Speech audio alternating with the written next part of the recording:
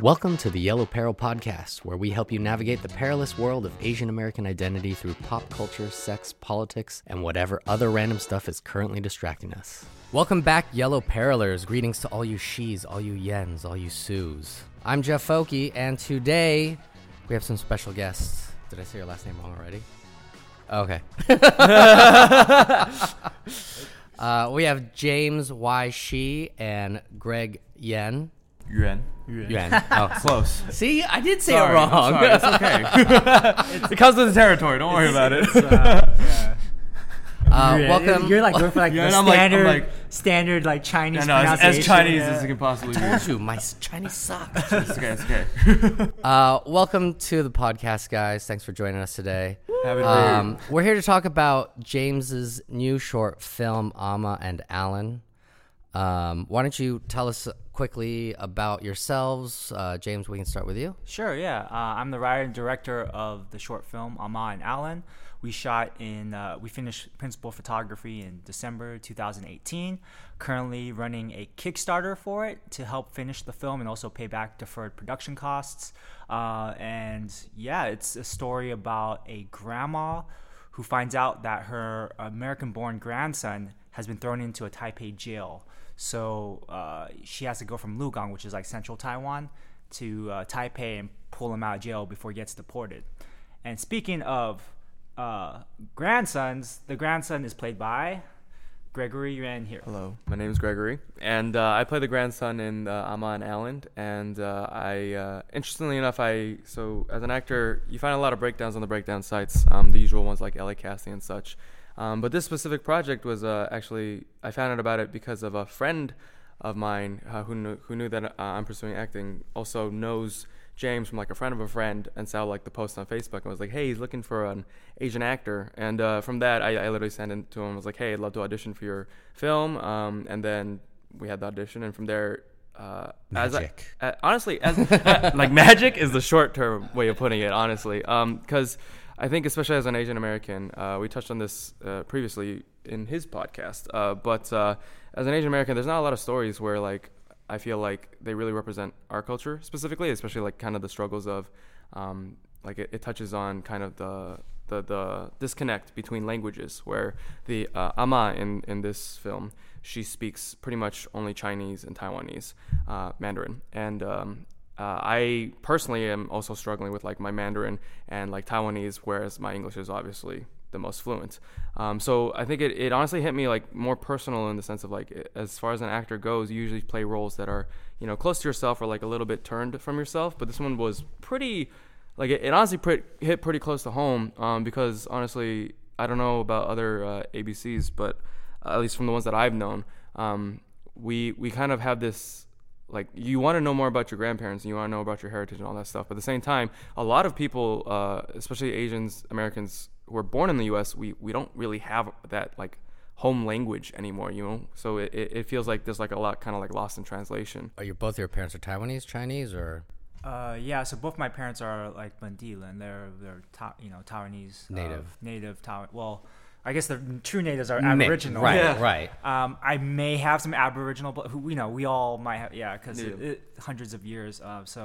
Both sides of my parents, their generations grew up in Taiwan. I have some ancestors that were from Fujian, and both sides. But how about yourself? For me, my mom was born in Taiwan, and so was my dad. But my dad's family is originally from China, but they moved. So both your homes, you were speaking Mandarin or not at all, or? For me, it was Mandarin. Like my parents. So apparently, I spoke. Mandarin's pretty good. I don't know why he's like dogging on his own. Sorry, because I get that, by the way, from my parents. Yeah. Oh yeah, you're right. I think that's why I was like specifying in the beginning. I was like, wait, no, I do speak Chinese, I swear. But I mean, I get that honestly from my parents, because as like Asian parents, they're like, your Chinese will speak perfect. Right. I feel like exactly. Standard, I have I have an accent when I speak my Chinese. So I can speak it, colloquially. We can like have conversations in Chinese, but as far as like my accent goes, it's like like my parents, I feel like they always say like, oh, his Chinese isn't that good, to kind of like prepare everyone else so that when I do speak it, they're like, oh, it's better than we thought. Yeah, exactly. It's like, wow, he's actually good. Yeah, Much better than you. Yeah, exactly. Set it low and then surprise them. That's why I refuse to speak in front of my mom now. Oh, what? Because she's constantly correcting me. Oh, okay. Mine is bad though. Mine is definitely bad. You can Is pick this it where up, you're gonna man. like speak Chinese now and we're gonna go wow? He's actually really good, guys. No. Yeah, I mean, at home, I actually went back and forth as a baby from Taiwan and America. I didn't really know this until I looked at my baby passport, because I have vague memories of what happened in Taiwan. I remember like those soybean drinks in plastic bags. And like this big ass cockroach. I thought the cockroach was as big as this microphone or something. Right. Yeah, so I just remember these vague images. But I looked at the passport. I was like, oh dang, I spent a good amount of time as like from 0 to like 4 going back and forth California and Taiwan. So when I was approaching kindergarten age, I was speaking gibberish, which was Taiwanese, because my grandparents only spoke Taiwanese to each other, and Mandarin, which like everyone, like my father and my mother's generation spoke to each other, and also some Taiwanese, and English. And so like there's one scene, I think, where my brother and sister, I'm the youngest child, my brother and sister, who are like years older than me, they were speaking English in the car, right? And then I was looking at them speaking English, not understand. Like, this is what my mom says, because I don't really remember this, but my mom says like, well, James, like all of a sudden you start going like, blah, blah, blah, blah, blah, blah. You're trying to like mimic your brother and sister in English. Yeah. So racist of you as a kid. No. It's like, what are these Americans? What are they, this is what they sound like. Burger, French fry. Yeah. So, anyways, my parents then, just to keep me, to help with language acquisition, I think a doctor told them, hey, just speak English at home. So that actually, research is showing that it's not necessarily the case, because you'll pick it up from your learning environment, school and your neighborhood. But so they spoke English mainly at home after age 5, and then some of course there's some phrases that they would sneak in, Taiwanese and Chinese. And so eventually I lost my language ability, and then I learned Mandarin and some Taiwanese, but mainly I learned Mandarin back as an adult. Yeah. Right. So you went back to Taiwan to learn more Mandarin. And that's kind of where the story comes from, right? Yeah. Because while you're studying there, you were also teaching kindergarten. Allegedly. Oh, are we not? Is it still? I don't know what the statute of limitations are. Oh, but basically, but you're okay now. You got out. Obviously. I got out, and it's just that I just have to say, because I gotta thank my uncle. Shout out to my dajo. Anyways, basically, an officer saw me in a classroom allegedly teaching kindergarten. We'll just children. say his name is Alan. Yeah. There's this guy named Alan. My friend named Alan, yeah. And so because the law at the time was that well, first of all, you need a working permit to teach. And I had just arrived like a month at that time into Taiwan from after I graduated from UC San Diego. And one thing that was clear for me after visiting my grandpa before he passed was like, you know what, I want to live in Taiwan. First of all, it'd be cool to live in a different country, and also reconnect with family. The women are pretty, Inside joke. Yeah. I know. Yeah. I live there too.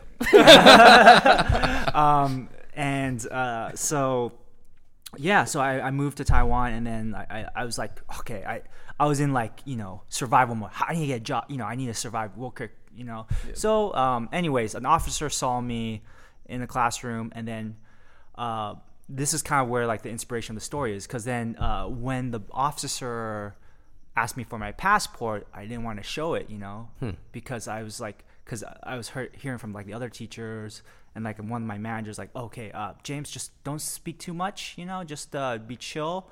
We'll be cool. That's when you're not cool. Exactly. Yeah. And then one of the people who helps clean the classroom, she's I asked her should I make a run for it? She's like, yeah, you can. Yeah, you can. And then the manager, yeah, who says it? Be cool. Just Should be I cool. bolt then? and then the manager You could heard run. that and came in like, James, hey, it's cool. Don't worry about it. Yeah, man. So so What this did I is say about yeah. being cool, dude? Don't bolt. So basically, I had to show how Taiwanese I was.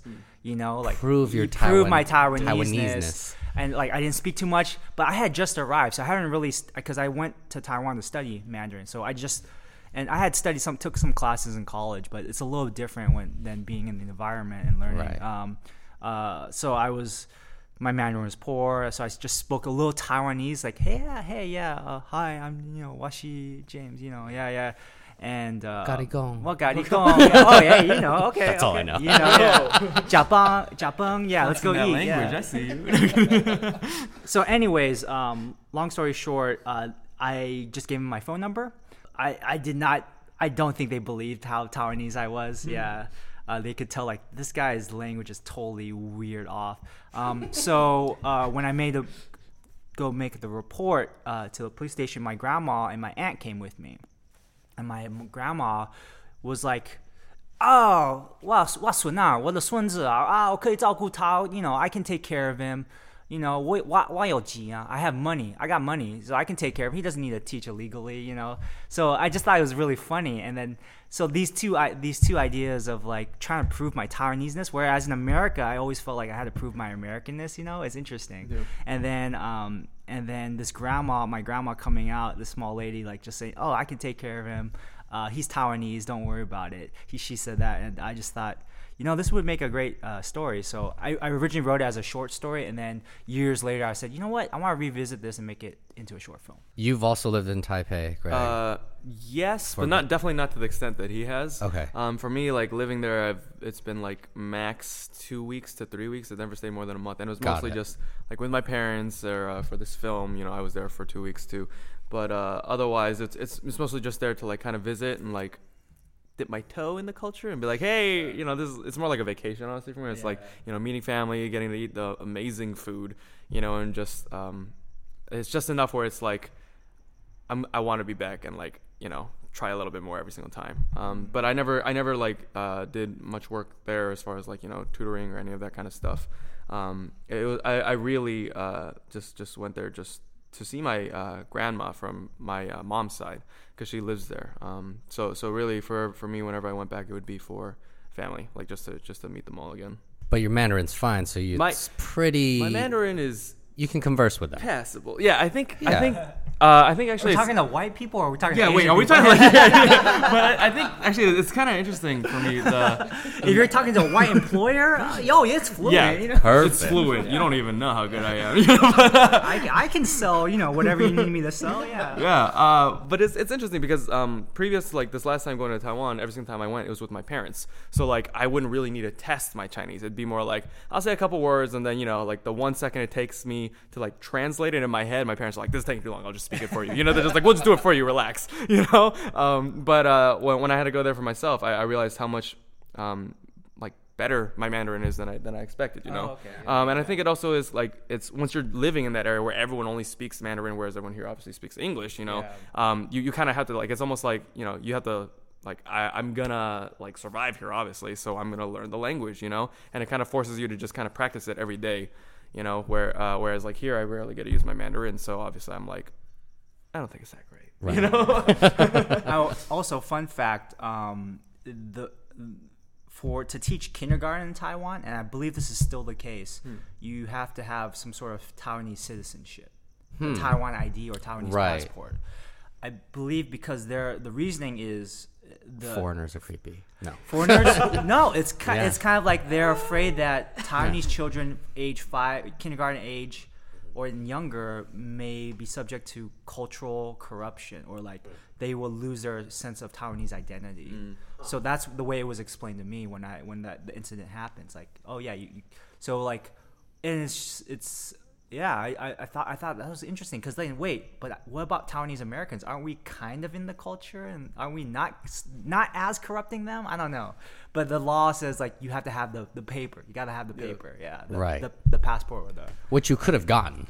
I could have applied for it. Yeah. So it was just a piece of paper, really. Yeah, I think That's the crazy part to me is like you didn't have to prove anything except that you went through the bureaucracy. Yeah.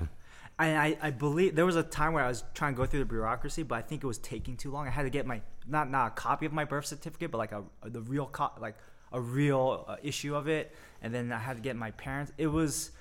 I vaguely remember it was kind of a hassle, but I hear it actually is not too bad now, like to get the Taiwanese pass. Do you have one or no? I don't. No. Yeah. I think you have to go to the military. Yeah. Oh, I'm way past the age. Oh, okay. Yeah. I believe. I hope so. I'm pretty sure I'm safe. It's but like 35, 36. Oh, yeah. Woo. He's like, well beyond. You don't look it, but okay. Thank you. Exactly. Thank you. But that was the reason I asked what the age was. Yeah, I hear the visa now is you have to stay in the country without leaving for a while, though. It's like something like 6 months to a year. My buddy did it. Okay. So it definitely takes some time. Yeah. Is your Amma still around? She has passed. Both of them have passed. Okay. Yeah. I did write it when I wrote the initial script when she was still around. I have two grandmas and both of them passed. The one it was based off of, I'm not sure if she read the initial script because I think I only had like an English version. What was I think Is she the one that inspired you to write? Inspired, yeah. I love both of my grandmas, but the one that inspired it, what I did write to her was like a thank you letter, because what happened was the year or 6 months before she passed, I visited her in Taiwan, and at that time she had developed dementia, or like she couldn't really remember who I was, and that was actually sadder for me than her passing, to be honest, because I was sitting there in front of her and I'm trying to show her pictures and she's like, "Oh, 你是医生吗? Are you the doctor?" And I was just like, damn. Yeah. Because like she helped, because when I was about 5, going back and forth from Taiwan, eventually my grandma and my grandpa came from Taiwan to America to help raise me for like 6 years or so. Oh wow. Yeah, until age 10 or so. And so like I'm pretty close with and this is my paternal grandparents, so I'm very close with my grandpa and my grandma. And for that to happen, I was just pretty sad about it. So I was just like, I don't know, I just feel like I wanted to just do something. So I wrote like a thank you letter for like, hey, thanks for raising me. I wrote it in Chinese as best as I could, and then I used Google Translate and help with it. And then I wrote it by hand. I sent it to her, and then like my aunt, one of my aunts, showed me a picture of her reading it over and over again. Wow. Yeah. So maybe try to recall it. Yeah. Yeah. Because like if I sat in front of her long enough, she'd eventually remember I'm like a grandson. Yeah. And if I sit longer. James, James, and like, but then it'll fade. And, sure. Yeah. Yep. So, that was important for me, for her to get like something. I wanted to show some sort of appreciation. It's unfortunate that she won't be able to see the film, but I think we do the best we can. Yeah. Absolutely. Yeah. What was the search like for someone to play your Amma? I mean, looking at the photos of your Amma, it looks like she is like a firecracker. She looks like pretty tough, right? I can see her fighting for you at the police station. Yeah. So I can imagine like you wanted to find someone that sort of embodied that energy. Yeah. So pre-production for this was kind of like going on and off for like 2-ish years. The hardcore pre-production started like basically the last month before shooting, but it happens. But a year before shooting, I went back to Taiwan to visit family and also try to see if I can connect with any actors there. Also look for the grandma character, any ABCs that might be living there possibly, and other side characters. So I held some auditions. It wasn't. I met with some grandmas. It was like okay, but they were going back and forth between Taiwan and America, or one of them didn't speak Taiwanese. So I was like, I really want someone that speaks Taiwanese, something kind of close to my own grandma experience, my grandma's experience. Eventually, I reached out from a friend of a friend who connected me with an agent, and I met with the agent who held a meeting with me and this grandma. And I was like, oh, this grandma, she speaks Taiwanese, and yeah, she has a strong personality. And I was like, okay, I can work with this. Yeah. So I got lucky, like friend to friend. Yeah, it was good. Yeah, I guess living in Taiwan helped. Like when I lived in Taiwan, like 10 plus years ago, I lived after my college years. I built some friends, and we kept in touch over social media or email over the years. And it's crazy because like 10 plus years later, those networks helped connect me with my producer. And someone that he knew you? Or he had just seen the post? Oh, like Facebook. Yeah. I saw the post off like Facebook or something. Got it. Or I didn't. My friend did. Right. And then from there it was like, for all the shit that social media gets, like it could be a useful tool. It's good at what it does. It's good at what it does. Oh, no joke. Yeah. Social networking. Yes. The thing it was supposed to do. right. Did you study acting, or your parents like, yay? Or is this an endeavor you're like, it sounds like you just jumped in recently? So I've been acting for 3 years. Okay. Technically almost 4 now. But when I first started, as far as you could imagine for Asian parents, they were like, no. Like, just no. Who are you? Stop it. Yeah, like, stop it. Be realistic. Be a doctor, a lawyer, et cetera, the whole spiel, But I guess, like, the quick story of it would be I first dipped my toe in it in senior year of high school. I took like the beginner class of drama just for fun. I thought it'd be like an easy way to just coast through school, and found out that I really liked it. Went to college and majored in business because practicality. and economics. Yeah, I saw that you both. Exactly. But like also it's because like at that point I didn't know if I really wanted to do acting yet. It was more like I dipped my toe and I thought it was fun. And while I was in college at UCR, I did a bunch of like small short films, plays and all that stuff, and I was like, I'm really enjoying it, and I'm think I'm at least halfway decent in it because I'm booking stuff, right? But once I graduated, parents were like, all right, enough of that silly dream or whatever. Go do real stuff. So I got a job at MSI for about 6 months. At where? MSI, the gaming laptop computer place. Okay. They're in City of Industry. I worked there for 6 months, and I mean the job itself wasn't hard, and the people there were really nice to me, and like honestly, as far as like a regular job goes, it was quite nice, like nothing really to complain about. But for some reason, I was just like really depressed is kind of like an extreme way of saying it, but like not happy. Yeah, I was not. He was fucking unpressed, unfulfilled. And so and like it was kind of like just getting to my like body and everything, where it was like I started to gain a lot of weight, and it was just like literally, I'd come home and not want to do anything. I just like would sit on TV for like couple hours and then just go straight to bed and just like be like a zombie more or less. I have no idea what that's like. Yeah, insane. But and then it was like to the point where even my parents were like, "Hey, you okay? Like, what's going on?" And then I saved up my money and I was like, "Hey, I really want to give this acting thing a try, So like for better or for worse, I'm gonna save up this and go for it full out." And my parents were like, "Okay, you have 2 years to book something like." Prove that you have talent, prove that you can do something. And so I started out doing like a lot of musicals and live plays and stuff. Cool. And I booked stuff like Beauty and the Beast and like West Side Story and King and I and stuff like that. Wow. Yeah, and I got like leads in those. So my parents were like, okay, begrudgingly, good for you. Yeah. We'll see. And then as it went, like I got like a little bit more steam and like got more jobs and more stuff. But I guess like a quick little tidbit for actors in West Coast, tidbit for you guys. If you want to do live performances, move to the East Coast, or be in the union already, because literally speaking, there's a lot of non-union work here for like live performances and plays and stuff, but there is no way in hell that you'll be able to like financially be able to like pursue your dream for it, or survive, like not even close.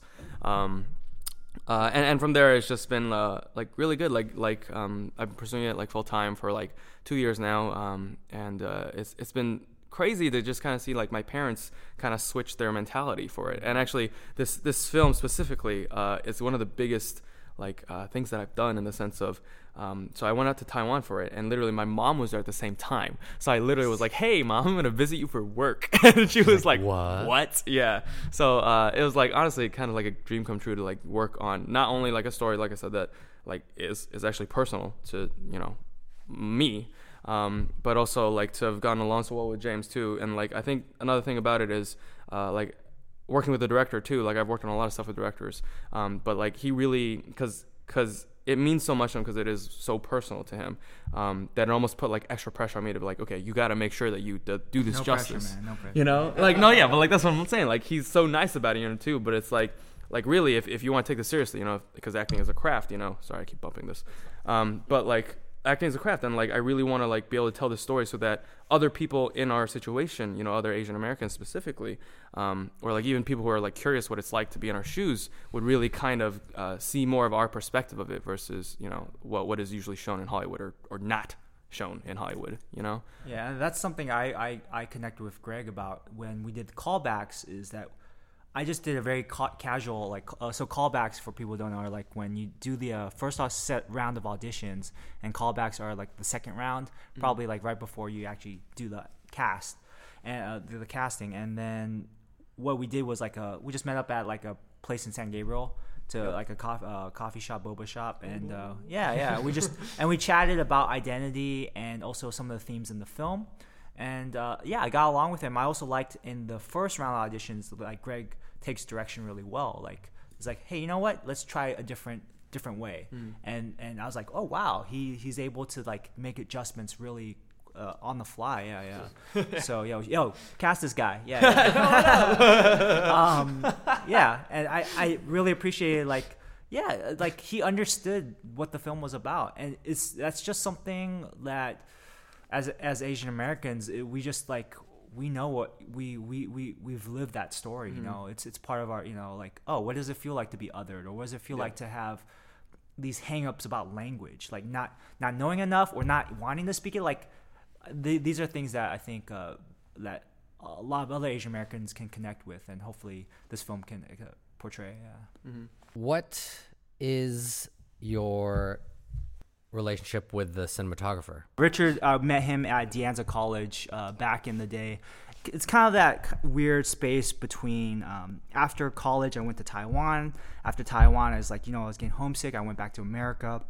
I lived in Taiwan for 2 years and then went back to the US. And I was in that weird space of, because when I went back it was during the financial crisis 2008.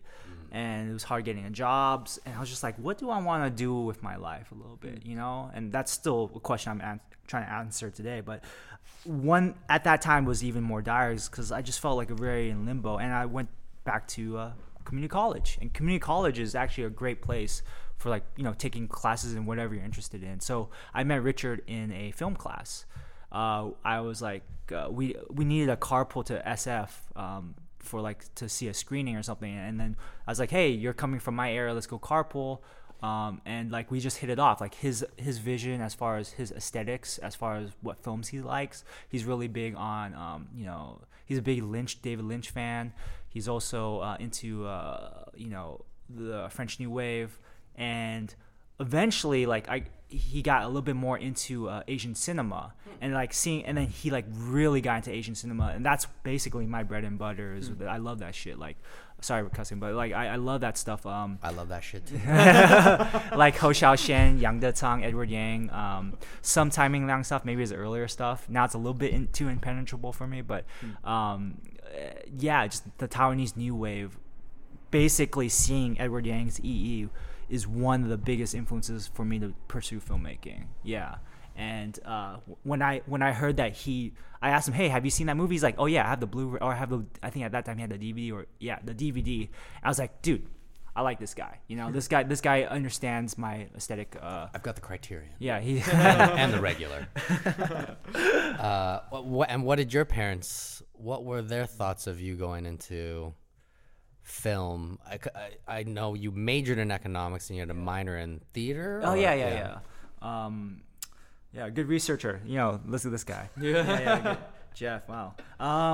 So in college, I acted in a short film actually for another Asian American filmmaker, and I came into UC San Diego as undeclared. I was undeclared for a year and a half or so, and I wasn't really sure what I was taking a bunch of weird classes like music appreciation, stuff like that, and you know, but I took this I acted in this guy's film, and I was like, dude, this is really cool. I'm really interested in what he does behind the camera. Like, was he like, you know, the stuff he's telling the cinematographer to do. He's editing it himself. That's cool. How do you edit?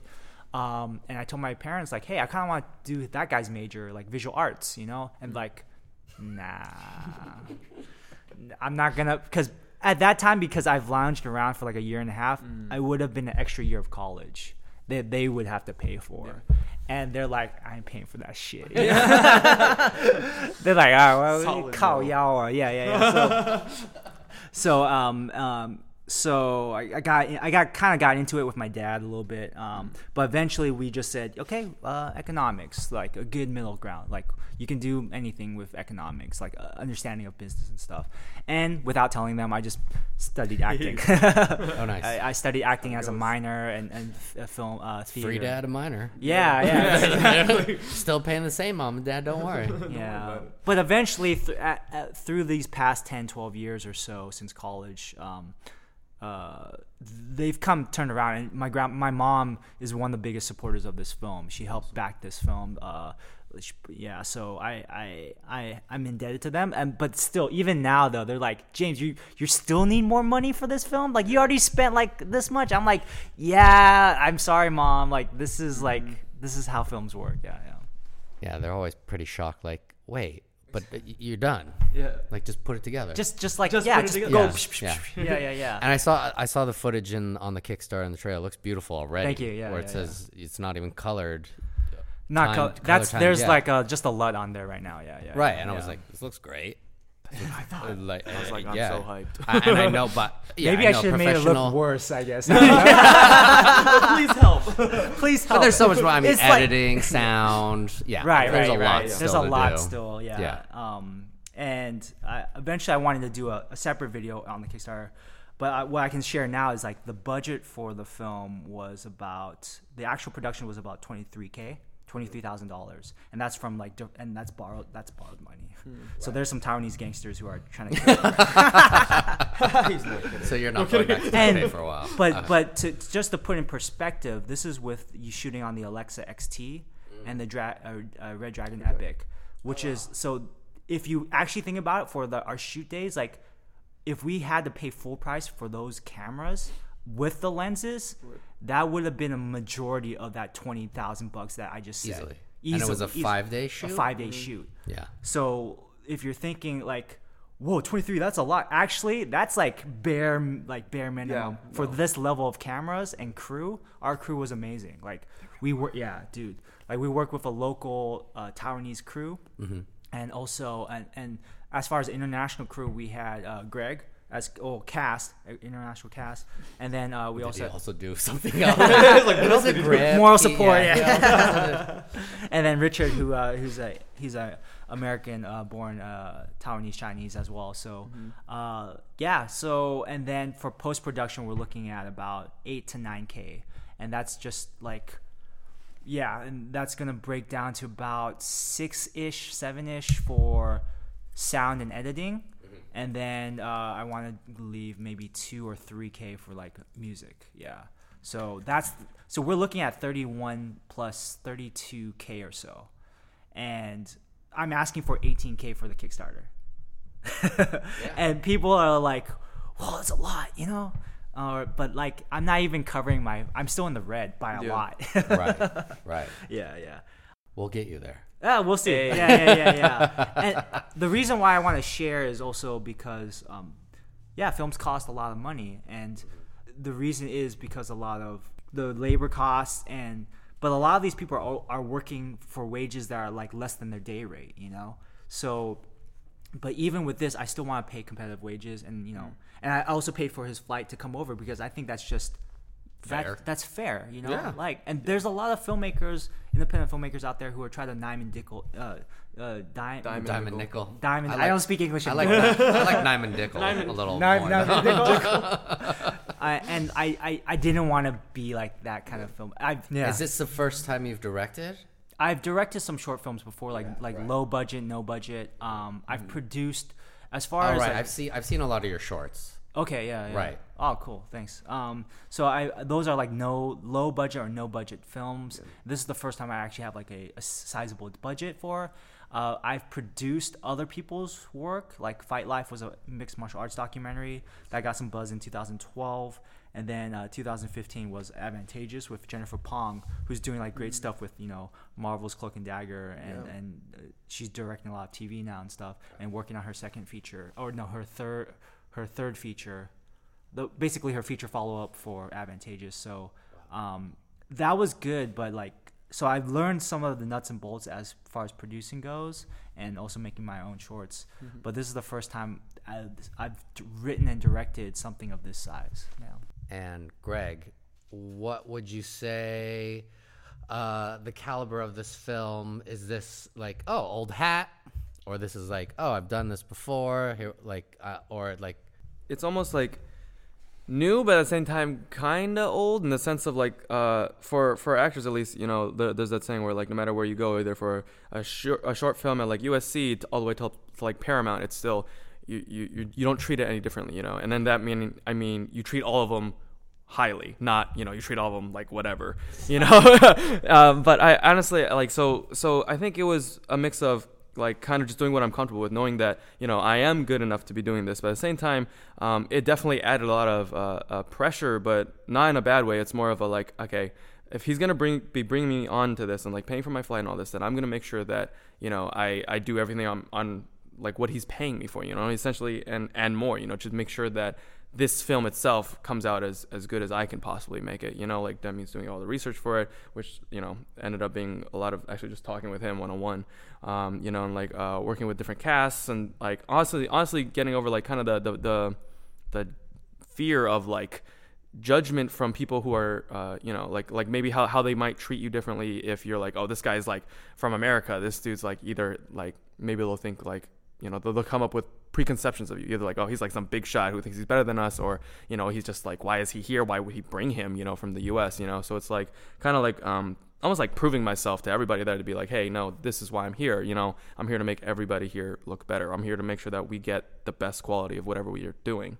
So I think in that it was like very new, I think, because this is the biggest project that I've done as far as like size of the character, because it really does follow my character, but also Ahma, and also like you guys have to care about our relationship, otherwise it's like you can't carry the film, and what's the point of watching this dude, and I think it was new because I personally cared so much about it. It's not to say that like other films that I've done, I've had no stake in it. But like for this one, it was like literally, I think because of how personable James is and how much like we got along just through the interview process and all of it, like I really felt like, okay, I really want to do well in this, because I truly believe in it, And one thing we share is like we put pressure on ourselves, as you can tell. But it's a good thing, right? No kidding. And I think one thing that what I liked about working with Greg was we talked about the script beforehand, and it actually helped. It helped shape the story a little bit more. And even on set, we were making little adjustments. And I was working with the other character, the Officer Bay character, and we were discovering things even on set. And that is from a lot of preparation, actually. Like, sure, there's all these changes and improvisations that happen on set, but that's also coming from doing a lot of pre-production work and talking about it. Yeah, because he brought up some questions about, the logistics, like where's the key, like how, like some stuff about like a prop, and these are all these details that we got to work out, and I thought it was great. And I think eventually, and what, if I may speak, but like eventually I had to get Greg to relax into the role. Oh no, definitely. What's that? Definitely. Yeah. No. Because like I get it, man. Like I put a ton of pressure on myself. Like I got all these people together. Like I'm a fucking fraud. I don't know what I'm doing. And eventually I have to. Not a fraud. No, it's because it's like I said. Like I was just telling, this is the biggest project I've worked on for where I'm the lead creative role. So I just realized like, hey man, I just gotta enjoy the process, right? Yep. I've got to like relax into it, and like, hey, like I like what you just said. It was like I put in the work.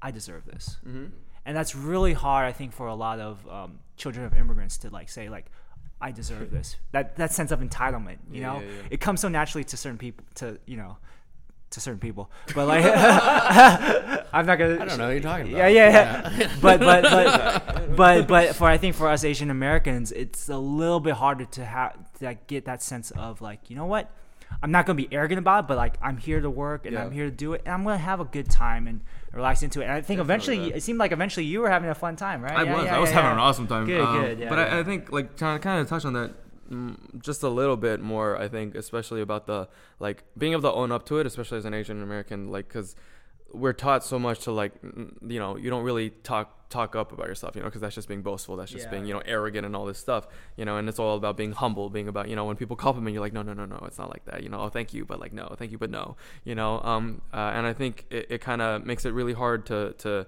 almost be like, hey, I did create this thing, or hey, I did this really good job, and just be okay with that, you know, just be like, I did a good job, and there's nothing wrong with that, you know, it's like, that's nice, you know? Yeah. Speaking about those feelings that, you know, the humility and I want to talk a little bit about your podcast and what you talk about on there in terms of like Asian male masculinity, right? Yep. I mean, that's the main focus of your podcast in some ways. I guess it seems to be leaning towards that. Yeah. How many episodes? You're like 40 episodes in? Yeah, we're like 30-ish, 40. Okay. I think we just hit 40. Yeah. Do you want to just talk about a little what you do, the focus, I guess? Sure. Of your podcast? Yeah. I mean, it's similar like to your podcast in that we just talk about what's caught our eye, what's interesting to us. And the name of the podcast is Yin and Yang podcast. Yin and Yang. Instead of Yin and Yang, it's like Yin and Yang because my middle name's Young. So Yin and Yang podcast. Y-U-N-G? Y-O-U-N-G. Yeah. Kind of want to circle back a little bit to language a little bit. One thing I've noticed, I read somewhere that I read some research that people in general find language learners to be more on the feminine side. I don't know like why that is, but they did like a study of like language learning is a little bit, if we had on a spectrum of masculinity versus femininity, it's more on the feminine side. I was like, I've never really thought of it that way, and I think something about the film and also something in my daily life that I always think about is this idea of language and its connection to identity, right? And I find that interesting that in your podcast about the Japanese American internment and the graphic novel that they're coming out with, like that feeling of, I'm not going to speak Japanese at home.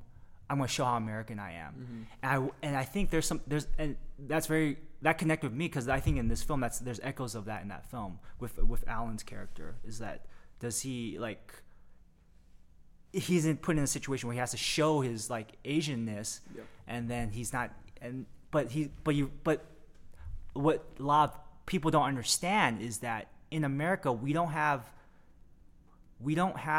the privilege of disassociating language from identity, if that makes sense. Like when someone sees us, or our families. So I had this conversation at a language meetup, and I met a guy. He looked like, I think he was white, black, or mixed, and really good, speaks really excellent Chinese and stuff like that. And we were talking about language, and I was like, I was sharing some of my growing up, I didn't want to speak Mandarin in public too much. I don't know where that came from.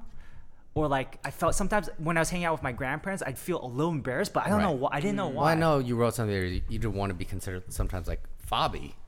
That's what he said. Yeah. Maybe you said that. Okay. Said, and I was like, oh, dude, I have a similar experience. Like those guys who speak with an accent or something. Right. Yeah. And so I think what I'm trying to work through is that, you know what? Dude, speaking another language is fucking awesome. Yes. It's so cool. Thanks for making me feel lamer. No. Oh, stop it. We heard you speaking the language at the same time, I don't feel like guilt is a way into learning a language either. Because I think there's that other aspect, kind of like what you were talking about with your parents. I have an aunt who's like this. Like every time I speak Chinese, she's like, oh, 你说的不对啊. I'm like, what? Dude, I'm trying to speak, man, Yeah, just let me try. Let me try, yeah. Yeah. So it's kind of like, this is a hang up I think a lot of Asian Americans come Parents across. listen. Yeah. Parents, encourage your kids to learn the language. But don't shame them. Don't shame them. So one, don't shame them, and then and two is like it's so awesome to embrace your culture. It's so fucking awesome. Absolutely. Yeah, and circling back to the idea of masculinity, what Asian American men, I think in America, it's so different than, let's say, a Japanese growing up in Tokyo, a Japanese man growing up in Tokyo, or a Taiwanese man growing up in Taiwan, because they are the male norm, or they're the majority, they're the native. Right. Whereas as an Asian American man, so this is something that John Okada talks about in his book, is that, let's say his book No No Boy, like if you grew up in society where let's say like everyone of your race did not create art, there was no art from your race.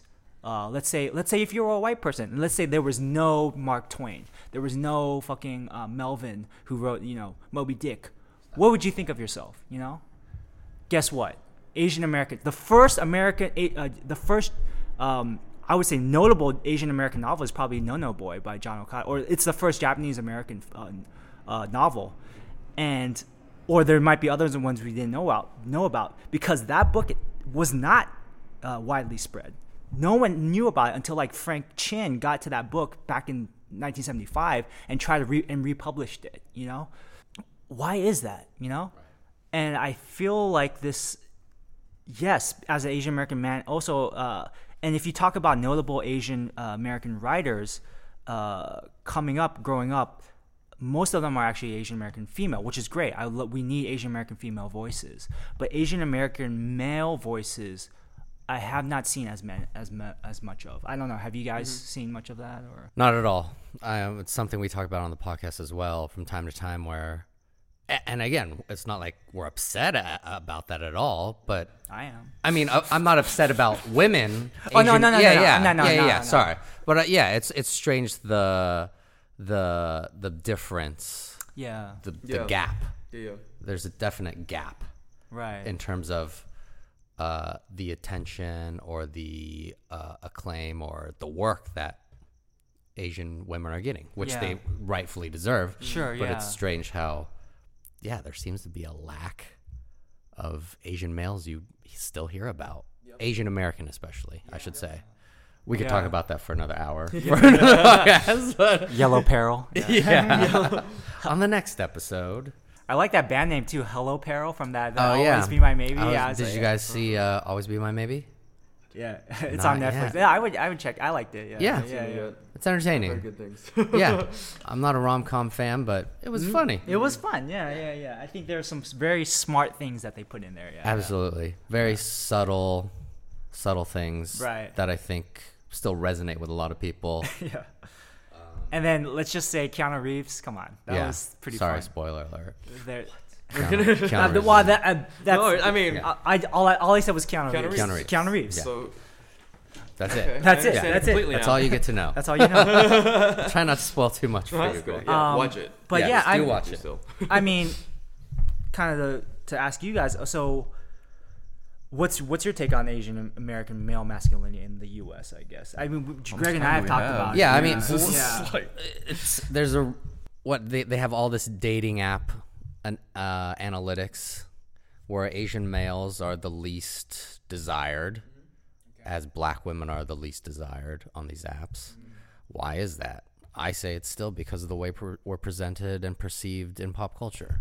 Okay. And I think a lot of people don't think that it affects them that much, and they don't think that they're being racist, but because of the way we are depicted or not even shown, really affects people's subconscious minds, whether you know it or not.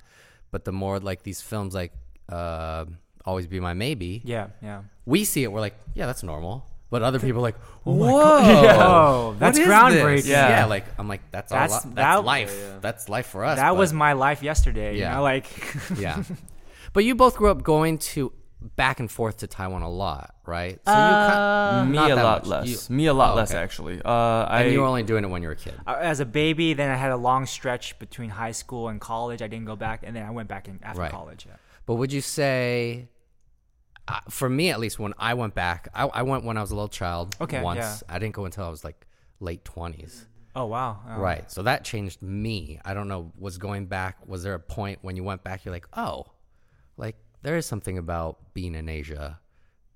Was there ever an epiphany like that? Actually, the craziest thing for me was, I mean, seriously, how much time do we have? For that. But like for if we're going to talk specifically about the times when I went back to Taiwan and like Asia, I was like, I feel like they look at me differently there too. You know what I mean? Whereas like it's like, to very lightly touch on it, you know, it's like growing up here, I feel like I'm the other here as well, you know, which is why, you know, I didn't want to be thought of as like a flob, a fresh off the boat Asian dude, where it's like, oh, he probably has broken English, he, you know, and all the judgment from that, you know, whereas like I touched on it earlier too, but like it's insane that they're learning another language to go learn in another country, you know what I mean? But as kids, you know, it's like you're an other. You're not like us, so you usually get made fun of. Shout out to the fobs, we love you. Yeah. And in Taiwan, when I went back, I was older. I went back in like high school, and by then I was like, you know, pretty whitewashed. You know, speaking only English. My Mandarin was pretty broken, like actually broken. I'm like now I practiced. But like I went back there, and like no, like people like look at you very differently because like the dress style is differently too, you know. You take like, up more space when you walk. You really do. Yeah. Like, no, honestly speaking, like everyone there's like, you know, very much more conservative, you know, like they're more mindful of everybody else. And like I realized me and my friends, we just kind of walked around like that American swagger. Yeah. It exists. It's real, you know. And there like I realized that like half the people there when I went to shops and stuff, they just assumed that I didn't speak Chinese. Oh, wow. You know, so it was kind of like the opposite of like, as a kid here, assumed I don't speak English. I go back there, people assume I don't speak Chinese. So it had like a really weird like one where I was like, I don't feel like I really belong in either country. But that kind of passed relatively quickly because thankfully the people I have met in the U.S. ever since growing older, they've been a lot more like accepting, you know. And I think to kind of circle back on to what you said about how people who don't really deal with Asian Americans in the U.S. See us, they don't mean to be racist. They don't mean to like see us a certain way or like think that, you know, we all like use chopsticks or are excellent at it or whatever it may be. But like it's literally because they personally don't have like an Asian person in their life who they're really that close to, you know, because we are a minority, you know. And so what they do know about us is what they see from movies, you know. And if like obviously it's not going to be like a documentary on Asians, it's just how we're portrayed in freaking Hollywood. And especially as Asian American males, you know, for the longest time we've always just been like butts of jokes, you know. We're like the awkward loser guy or whatever, nerds and like, you know, English, exactly, right. and it's usually never shown in like a positive light, which I truly believe is what a romantic lead exactly that gets the girl. Yeah, Crazy Rich Asians, get it. Like yeah, so I think it really does color in what their preconceptions of us are, you know. So even if they don't mean to see us poorly in the beginning, like when they first meet us, they don't really know any better because maybe they haven't met that many other Asian Americans and like really talked to them. I would say this still, even if you know, if you're the person who's like, yeah, I have Asian friends, fine, of course, but even that informs you a certain way, but I still think pop culture and culture is so pervasive. What you see, like what you're supposed to be attracted to. Mm-hmm.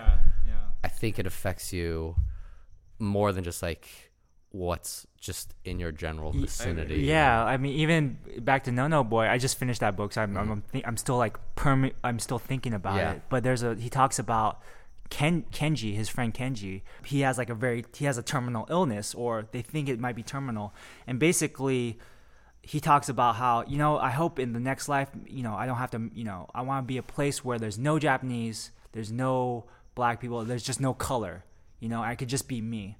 And I'm not gonna marry a Japanese woman. I'm gonna marry like a woman, you know. Mm-hmm. And I thought that it's kind of sad to think, like, yeah, because he's losing part of his identity. It's as if you can't be a human being and be Asian.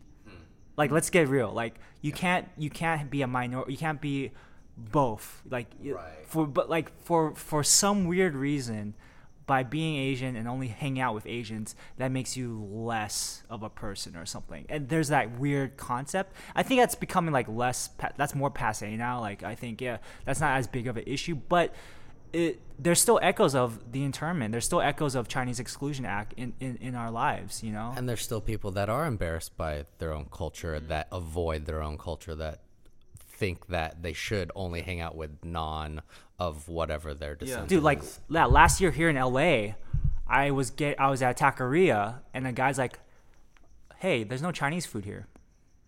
You're like, and I was, first of all, I was just confused more than anything. I was just, there's like this middle-aged white guy asked me, I'm like, wait, am I at the right taqueria? Am I at the right taqueria? Is this?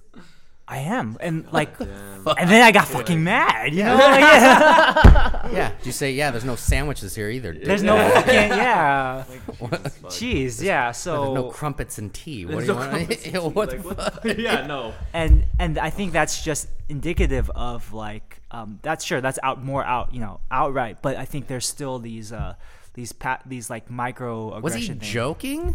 I mean, even as a joke, though. Dude, no, joking is even more fucked up. You're fucked either way, you know. Yeah, it's like, but there's like asshole and then there's ignorant. Yeah. Like I ignored him and I had like a really angry face. He's like, "Hey, dude, I'm just joking, man." Okay, I'm like, so and I'm like, "Hey, man, that was pretty racist." I said it. Yeah.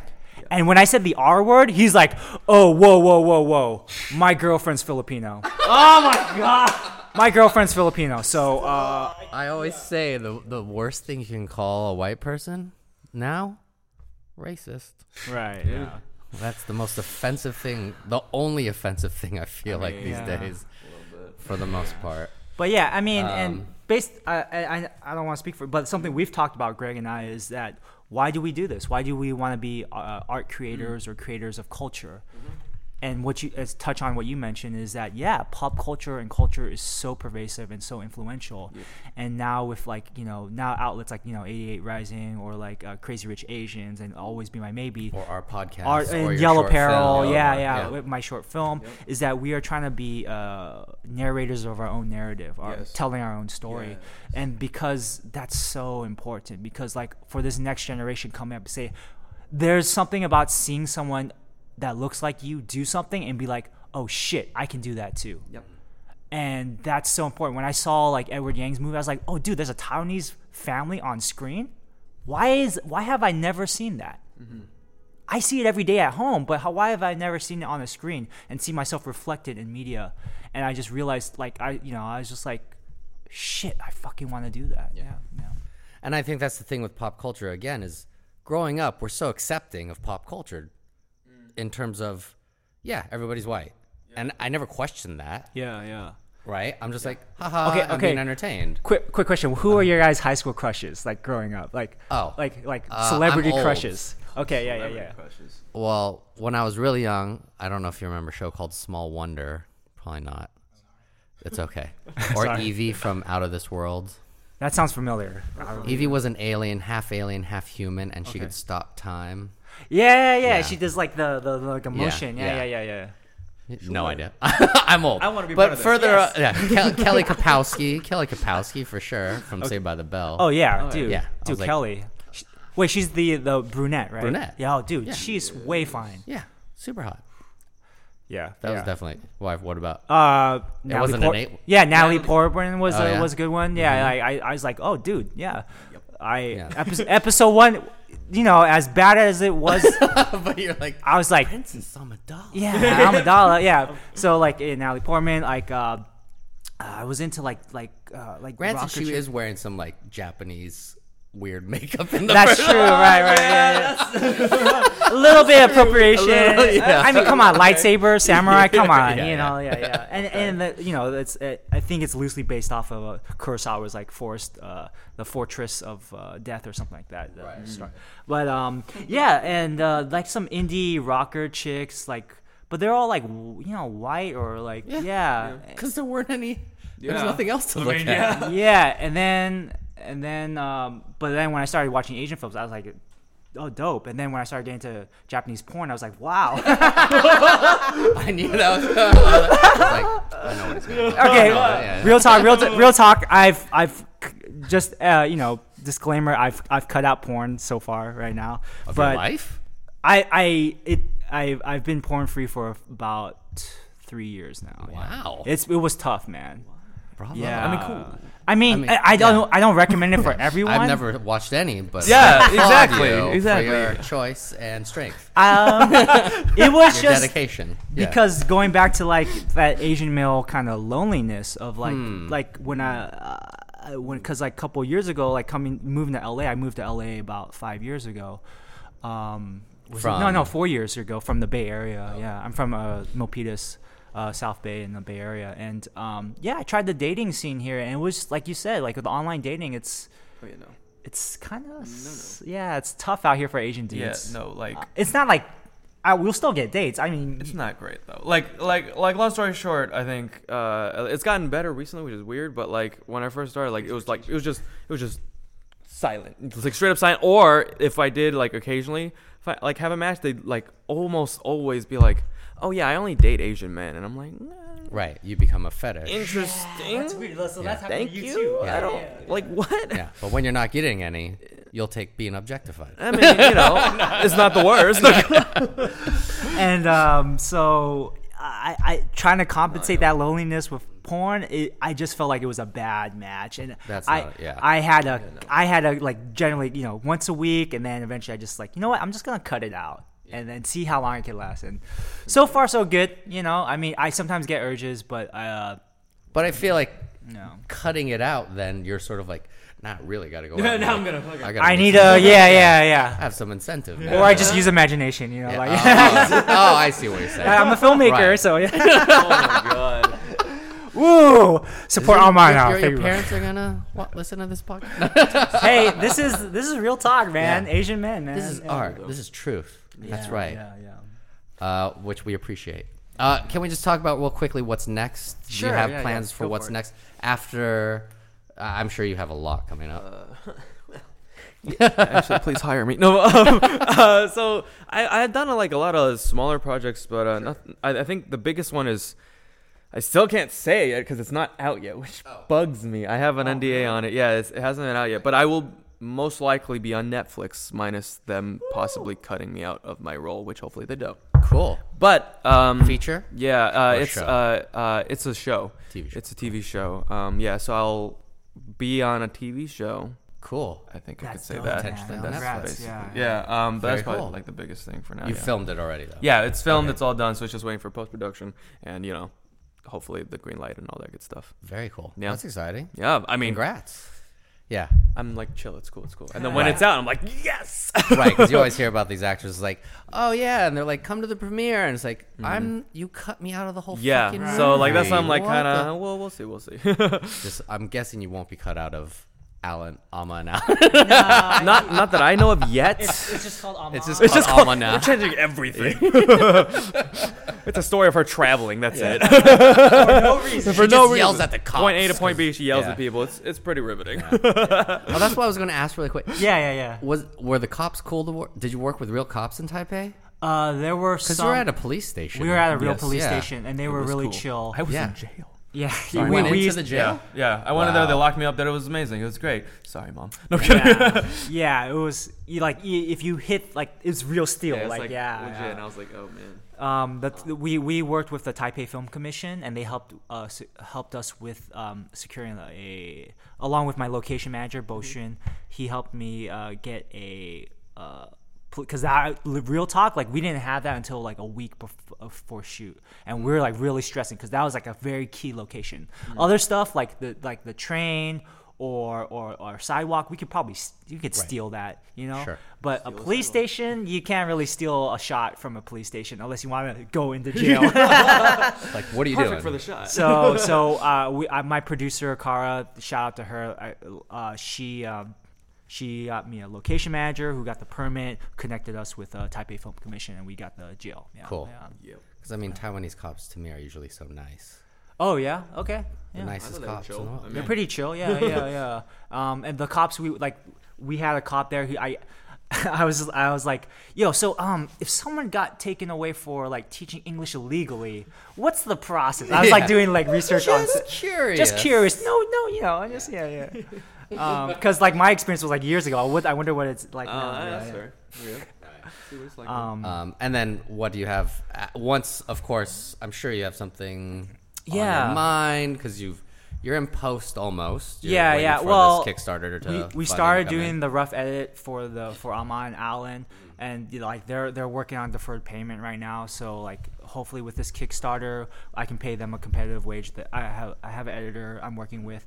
So Ahma and Alan, the Kickstarter, it ends on June 21st. We want to reach $18,000 US, and we have some great rewards. You can get lunch with us. Greg and I, here in LA. You can get T-shirts. We have we're gonna make a book. And shout out to Soyeon. She passed her Kickstarter. That's right, dude. She's an inspiration too for me. Like seeing these Asian Americans hitting their Kickstarters, it's a big inspiration. It's pretty cool. Yeah. Fun fact. We worked on a secret art show. I don't know if she told you. We worked on a secret art show together. And I was a performer in it. It's kind of like, art, theater, avant-garde. And I had like this really tight shirt that I could not get off. And I was just like, damn, what the and then I saw, So was like busy with doing production. She was like a production assistant and manager or something. And I saw her and I was like, hey, can help me. She's like, what the hell's going on? Like, cause I had like my shirt like this, right? And she's like, okay, stand still. So she grabs the shirt, and she's like yanking, and like yanking. I'm like pulling. I'm like, right, okay, how about we count? Ready, 1, 2, 3, and she pulls the shirt off. So shout out to So for saving my life. Yeah, she pulled that shirt. She pulled that suffocating shirt off. You would have been stuck in that shirt still. I would still be in that shirt if not for So. Yeah. Thanks, So. Thanks, So. Anyways, so Ahma and Alan, I want to do a film festival distribution. I want to hit up, I think at this caliber, and also with the caliber of acting, that we can hit up the major, no sarcasm there. Yeah, no, for reals. I think Greg brought it. We can hit up, South by Southwest, Sundance. Why not? Yes. Yeah. Hit up those the independent film festivals. And I think. Yeah. What's great now is that they are looking for more diverse voices, like Justin Chan, And also, I want to hit up, LA Asian Pacific Film Festival. They have great people there at VC. CamFest, I started as an intern at CamFest. Oh, wow. I want to. So you got an in, is what you're saying. I want to show at the major Asian American film festivals because I think, guess what? This is by Asian Americans and it's for Asian Americans. And yes. Even when I say that, I feel like, maybe someone's gonna get offended. You know what? Fuck it. Why? Who? Like, why? Yeah. Why not? Like, It's like, in general, I'm tired of Asian Americans trying to cater their voice to a white audience because they think that's I made this for Asian Americans, and what I find very surprising is that my white friends or other people of other races connect to the story. Of course, yeah. Because from the personal, I think is the universal. Because guess what? Everyone's always felt like an outsider. Everyone's always felt like for the grandma character, everyone has a grandma who feels like maybe they've lost purpose, or someone in their family. Yeah, and that's something I want to explore too. So we've talked about Alan's side, but for the Ahma character, like I even see this with my with people in my family who are older, like, what do you do as an older person with life? Are you just waiting for that day? Or are you gonna actually maybe find some meaning in your life? And I think that's something I want to explore too. Is hopefully with this older generation, I want to give a shout out to them because they have so much knowledge they can share with us, and that they do have purpose and they do have meaning. And that's another thing I want to explore in the film. Ahma and Alan for sure. From basically a festival run is usually like a year or so. So I want to be hitting up as many festivals as possible. Share this film. That's really important to me. And from there, I have a feature that I wrote for my thesis. I did my master's at Cal State Northridge in screenwriting. So there's a feature I want to eventually develop, and I wrote a short story that I might want to develop into a series of short stories. So I'm always trying to be creative and work on that kind of stuff. Well, we're looking forward to getting to see the short. Thank you. Yeah, you'll be one of the first people to see it. Yeah. We will. Yellow Peril will definitely be making a donation. Oh, wow. Of course. Oh, thank you. I mean, this is already a privilege already. No, to thank have you us. for being on the podcast. Thank you for having us. Thank you. Hopefully that's usable, like some of the stuff we talked about. Hopefully. The whole thing's going in. Burn it all. So again, you can check out Ahma and Alan on Kickstarter. That's Ahma, AHMA. If you put that in, it shows up right away. Right, yeah. And thank you guys again so much. That was great. Thank you. Shout out to Jeff Oakey, this man right here. Thank you for having me. Yeah. He's awesome host. Yes. Thanks for listening, Yellow Perilers. Don't forget to follow and subscribe on Apple Podcasts, Google Podcasts, iHeartRadio, Stitcher, SoundCloud, and anywhere you find your other favorite podcasts. Let us know what you think. Leave your comments or questions in a voicemail at 650-YELLOW-7. That's 650-935-5097.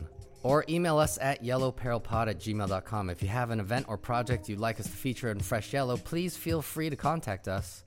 We're always happy to help spread the word. Follow us on Twitter, Instagram, and Facebook, and subscribe to us on YouTube to watch the latest episodes soon after the podcast drops. And if you enjoy the show and want to support us, please consider following us, leaving us a review, and donating to our Patreon at patreon.com/yellowperilpod. Before we go to end the show, it's our karaoke closer. In honor of the film Ahma and Alan, they're going to sing us a Chinese song from Taiwan called 童话 Fairy tale.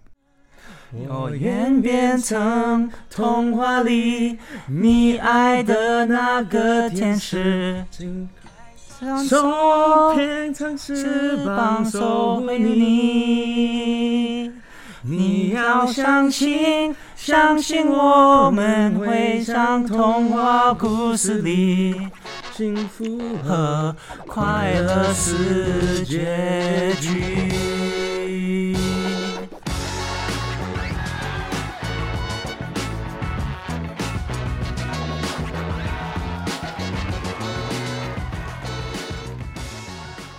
Watch out, Jay Chow.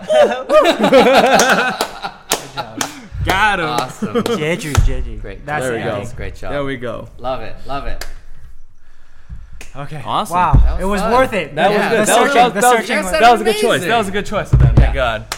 Stressed us out.